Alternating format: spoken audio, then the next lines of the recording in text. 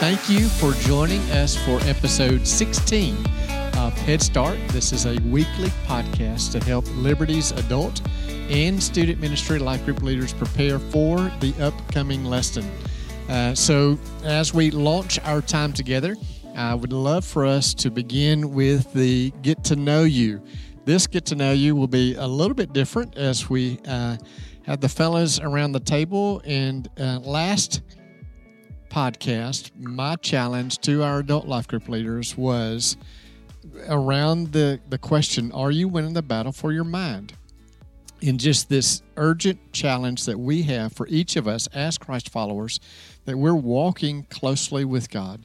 And so just my urging to you was that you're spending time alone in God's Word, that you would recognize, hey, this is what God is teaching me.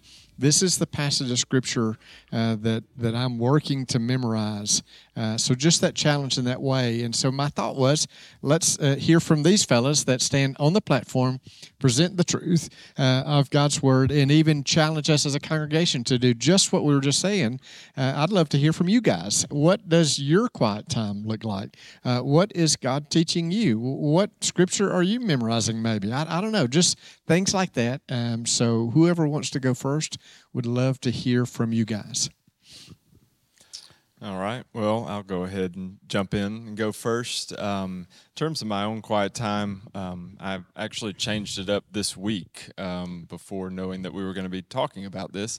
Mine, I am an early morning person, much more of an early morning person than the rest of my family. So I'll get up before them and have some time in the Scriptures. Right, the plan that I'm starting will carry me through the Old Testament a couple times in the year. Does this early morning include coffee? It does. Okay, good. Yes, that's first. So once I have my coffee, I'll get into reading. So it'll take me through the Old Testament a couple times this year, and then in the New Testament, I'm just spending time in one chapter each day, just really trying to just slow down in the reading, specifically that. So prayer time is wrapped up in whatever I'm getting from that New Testament chapter. Like that's I'm trying to pray through it, whatever it's on. So that's what mine looks like right now. That's cool. Good. Thanks. Okay, I'll jump in.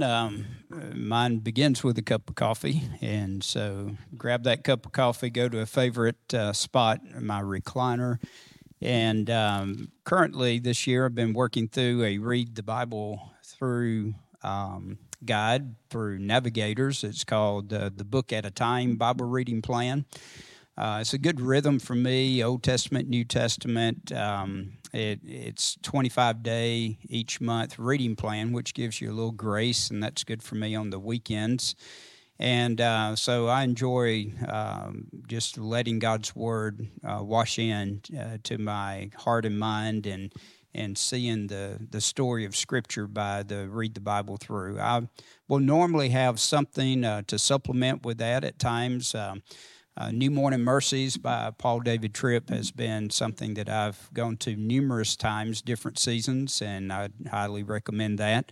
Or a shorter plan, one that I worked through during my sabbatical, 40 Days of Grace by Paul David Tripp. Just a short devotional thought to supplement. And I normally try to do just some brief journaling, mainly prayer thoughts and updates and insights from Scripture that I may have targeted in my daily Bible reading, and then certainly time of meditation and prayer involved in that.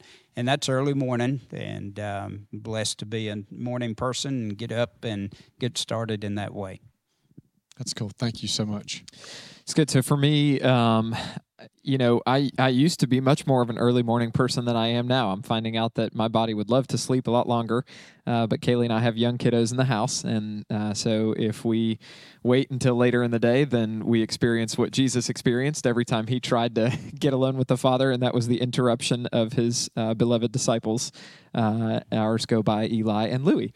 And so I wake up early in the morning. I do not have coffee because I'm making an effort to go to the gym most mornings, and that's a struggle. But I've heard that eating an apple and drinking a cup of coffee does the same thing for you in the morning. I don't believe it, but I try and do it every day. So spending time in God's Word usually looks like two parts. I'm a little bit less systematic, not trying to go through the whole Bible in a year. I use the Psalm a day approach for my prayer time.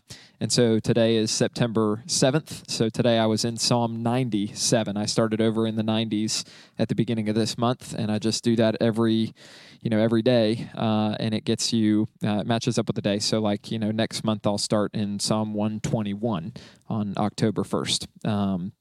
But that works out real well. Today's was about the Lord being the majestic King and His presence. And so it really stuck out to me. Like it just, man, do I enter God's presence with the kind of reverence that He deserves, the knowledge and the awareness that, His presence melts the mountains of the earth like wax.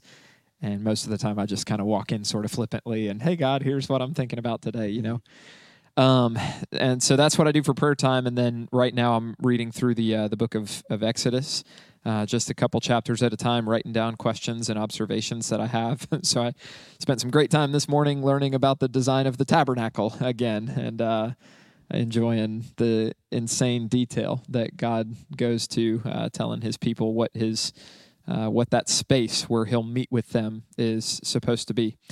So it's neat to see the Lord bring consistency and character to those devotions every day. But that's what I'm currently doing right now. Yeah, that's cool.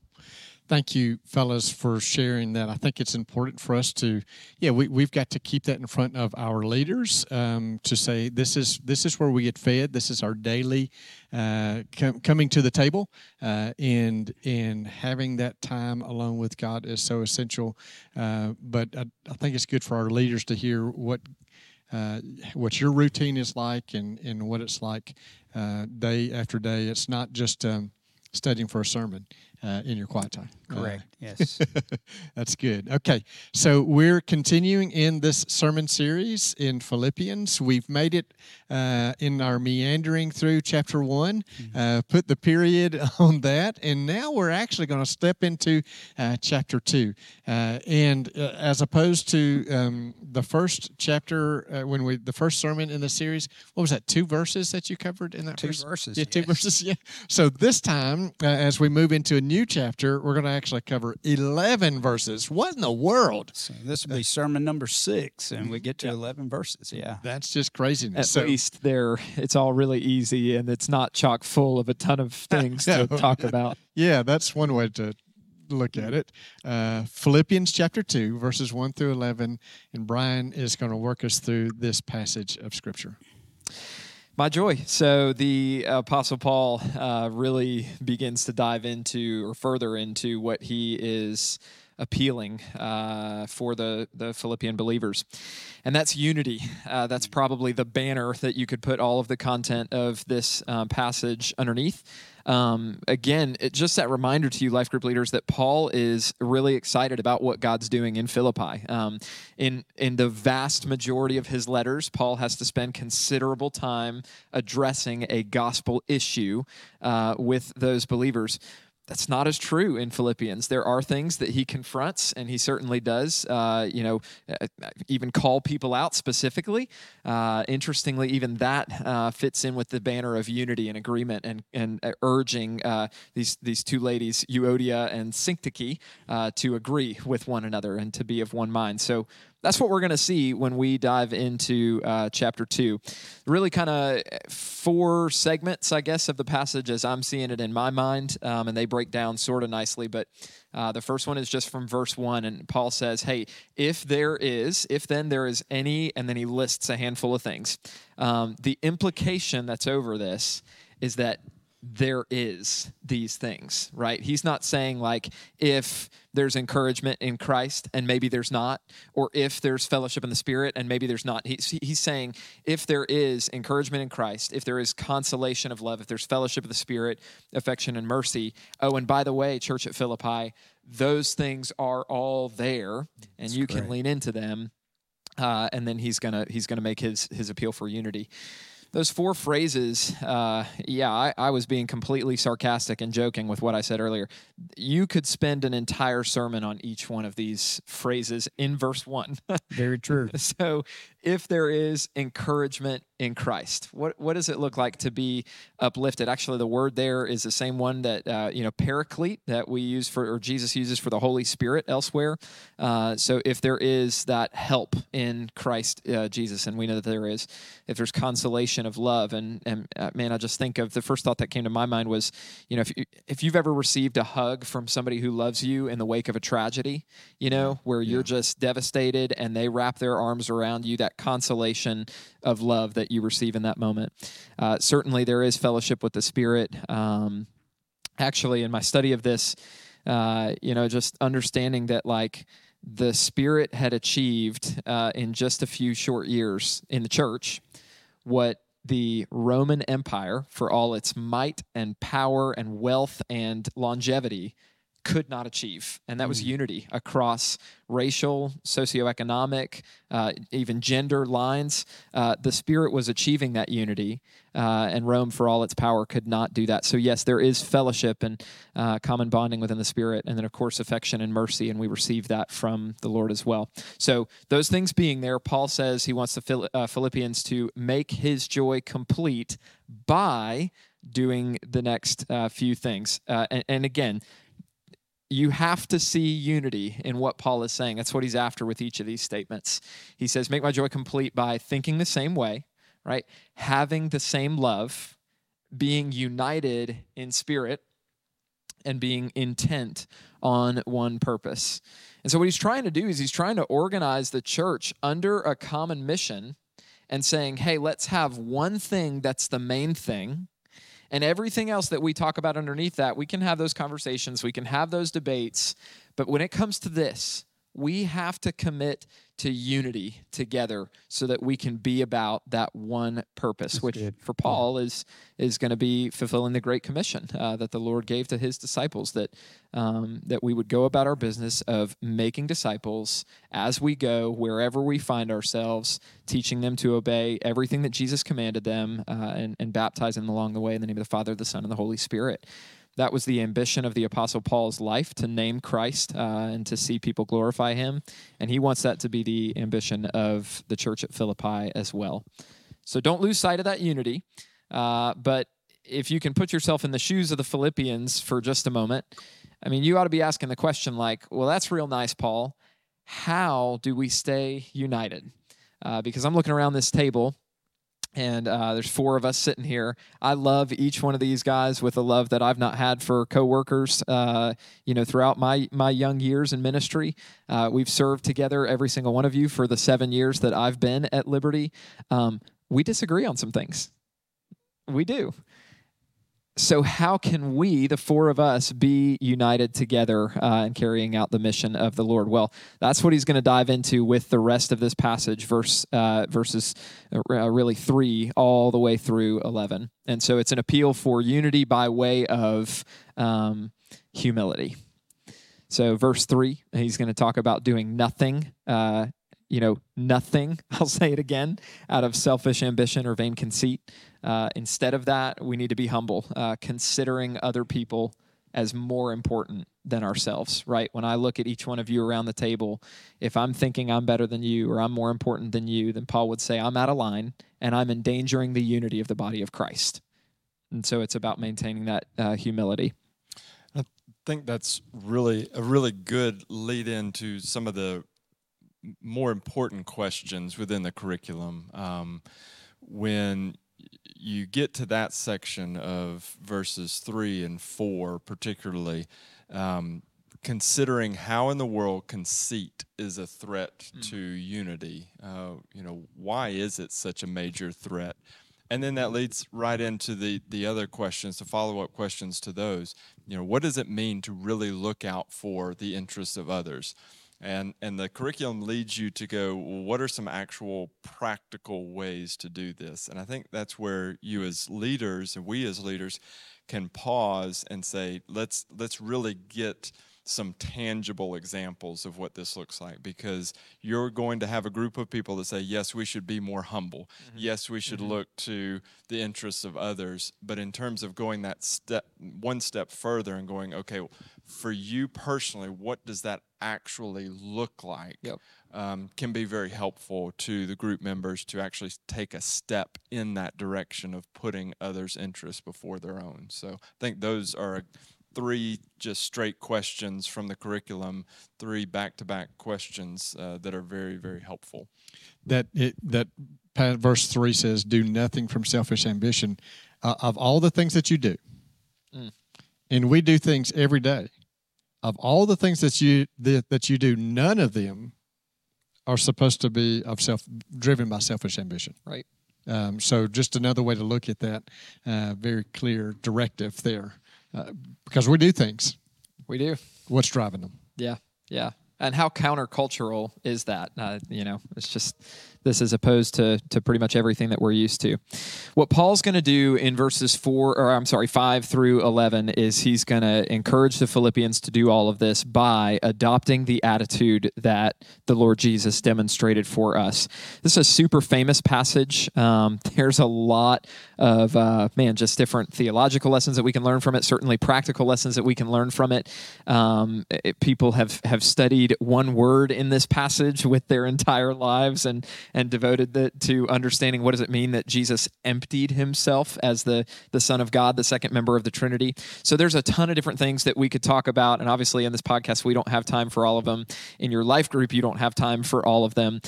So let me just kind of try and highlight a few things. First of all, Paul goes to great effort to say the reason that we don't live united is because we're not focused on Jesus. If we look to him, then there is no reason for these squabbles and these arguments and these disagreements that we have, petty as they are, to drive us away from the one thing that should be the main thing in our midst. And so when a church struggles with a lack of unity, the question that always needs to be before us is, are our eyes set on Jesus? And if they're not, that's repentance step number 1. And I would say the same for you life group leaders. In this passage of looking at Jesus that Paul highlights, I want you to notice how many levels Jesus steps down, right, over and over again. Paul says, first of all, he didn't consider equality with God as something to be grasped or exploited, used for his own advantage, right? But he made himself nothing, okay, so that's a step down. He took the very nature of a servant, right, another step down. He was made in human likeness, like the one who had known no pain, put on skin that could cut and bruise and bones that could break and all these kinds of things. So another step down. He was found in appearance as a man, and then here's what he did. He humbled himself and became obedient to death, another step down. Even death on a cross, which a Jewish person would have said, anybody, cursed is anyone who hangs on a tree. And that's what crucifixion is. So they'd look at people who were crucified and say, that person must be cursed by God. And indeed, Jesus took that curse, not because he had done anything wrong, but in order to bear the curse that you and I had brought upon ourselves. So notice how many levels Jesus kind of just steps down as he's emptying himself. But then Paul turns, because it's not enough to talk about how low Jesus went. You have to understand that this one who submitted himself to death, even death on a cross, was then exalted by God to the highest place. He was given the name that is above every other name, which is crazy. I'm going to encourage you, if you have time, or let me say it this way, if you can make time, read through Isaiah 40 through 55 as you prepare to teach this lesson, and see how many times God in Isaiah, of course, before the kind of the revelation of the Trinity as we know it, how many times God in Isaiah says again and again, I alone am the Lord. I will not share my glory with anyone else. This is my name. I will not share my glory with anyone else. Over and over again through those 15 chapters, he says it. And yet here we are in Philippians 2, where because Jesus is God, God can say, I gave him that name that is above every other name, and elevated the name of Jesus so that at the name of Jesus, and then he's quoting, of course, from that passage, at the name of Jesus, every knee should bow in heaven and on earth and under the earth, and every tongue confess that Jesus Christ is Lord, to the glory of God the Father. The last thing that I'll say here is just, man, this last verse, it's a great opportunity to present the gospel as clearly as it is. Every knee is going to bow to Jesus. You will either bow to him knowing that he is your Savior and your Lord, having received his lordship during your earthly life, or you will bow to him because he will stand before you as the resurrected, glorified Lord, and he will be your judge, and you will know that you do not have an answer for him. And so, man, great opportunity for you to say, hey, now is the time to bow your knee to Jesus and to confess with your mouth that he is Lord, to the glory of God the Father. Really incredible passage. Hope that you have a great time studying it with your life group.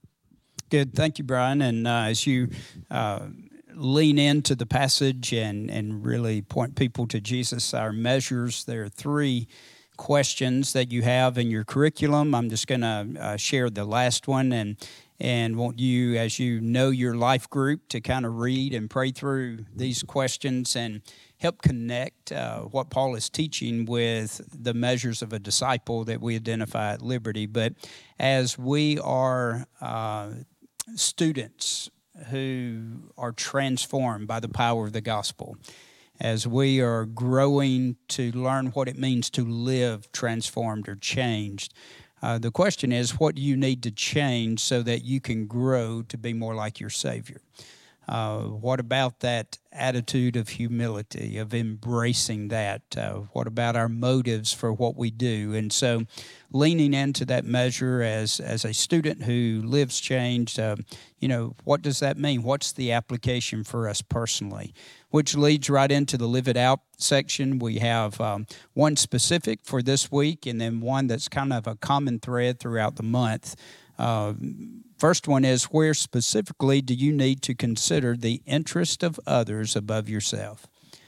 Where do you struggle with that? And how will you make that difference as you move forward in the week? And really making that application of embracing that unity through humility for the sake of the gospel. And then our monthly challenge is pray and set up a time to share a meal with the person with whom you've been praying, or for whom you've been praying, for their salvation, or to confirm whether or not they have a relationship with Jesus. And this meal with them breaks down barriers, and it enables you to hear from them and learn more about them, but also it gives you opportunity to share your gospel story in that setting over a meal. So encourage you to certainly lean into the measures and live it out. That's cool. Kyle's going to give us a preview as we look at the next couple of weeks on Wednesday nights. Yeah, we've just wrapped up a really great first block of e-groups for the fall. And so before we start our second block, we have a family cookout coming up this Wednesday on the 13th for all of our members, and then also certainly want to include anybody that you can invite in our community to be there. It's going to be at the community center from 5 to 7:30. So we've got the gym rented out. We've got we're going to have hot dogs, hamburgers, food like that, and then we'll have golf carts taking people back and forth to the playground. If your kids want to play out there, we'll also have some yard games in and around the community center. So certainly want to invite you to be a part of that. You can register online at lbcchelsea.com. We also have the next block of e-groups starting the following Wednesday on the 20th. So we've got 3 brand new classes that will last for those 4 weeks. We've got What Have We Done? Is a parenting class for those with kids birth to 5th grade. So thought that would be appropriately titled there. We've got another Next Steps class that will be beginning on Wednesday nights. So if you have anybody in your group that has not participated in that, or if you as a leader have never participated in that, hey, it's a great opportunity for you to or your group to participate in the Next Steps class. And then we've got Buried in the Busyness, going to be led by our very own Brian, and then Rick Camp. Going to be a really good group to address certainly a topic that every one of us is impacted by. Just what does it look like to be faithful in the midst of busyness? So you can register for those online as well. So definitely want you and your group to be aware of those and to make it a priority to be there. Yes, certainly we want to encourage our life group leaders to participate in e-groups. So encourage you guys as you're able to get registered and be a part of that. And not only that, also to, like Kyle's already said, to urge your group to participate in these groups as we grow together in these specific areas that need attention. So thank you for joining us for the podcast. We look forward to seeing you on Sunday.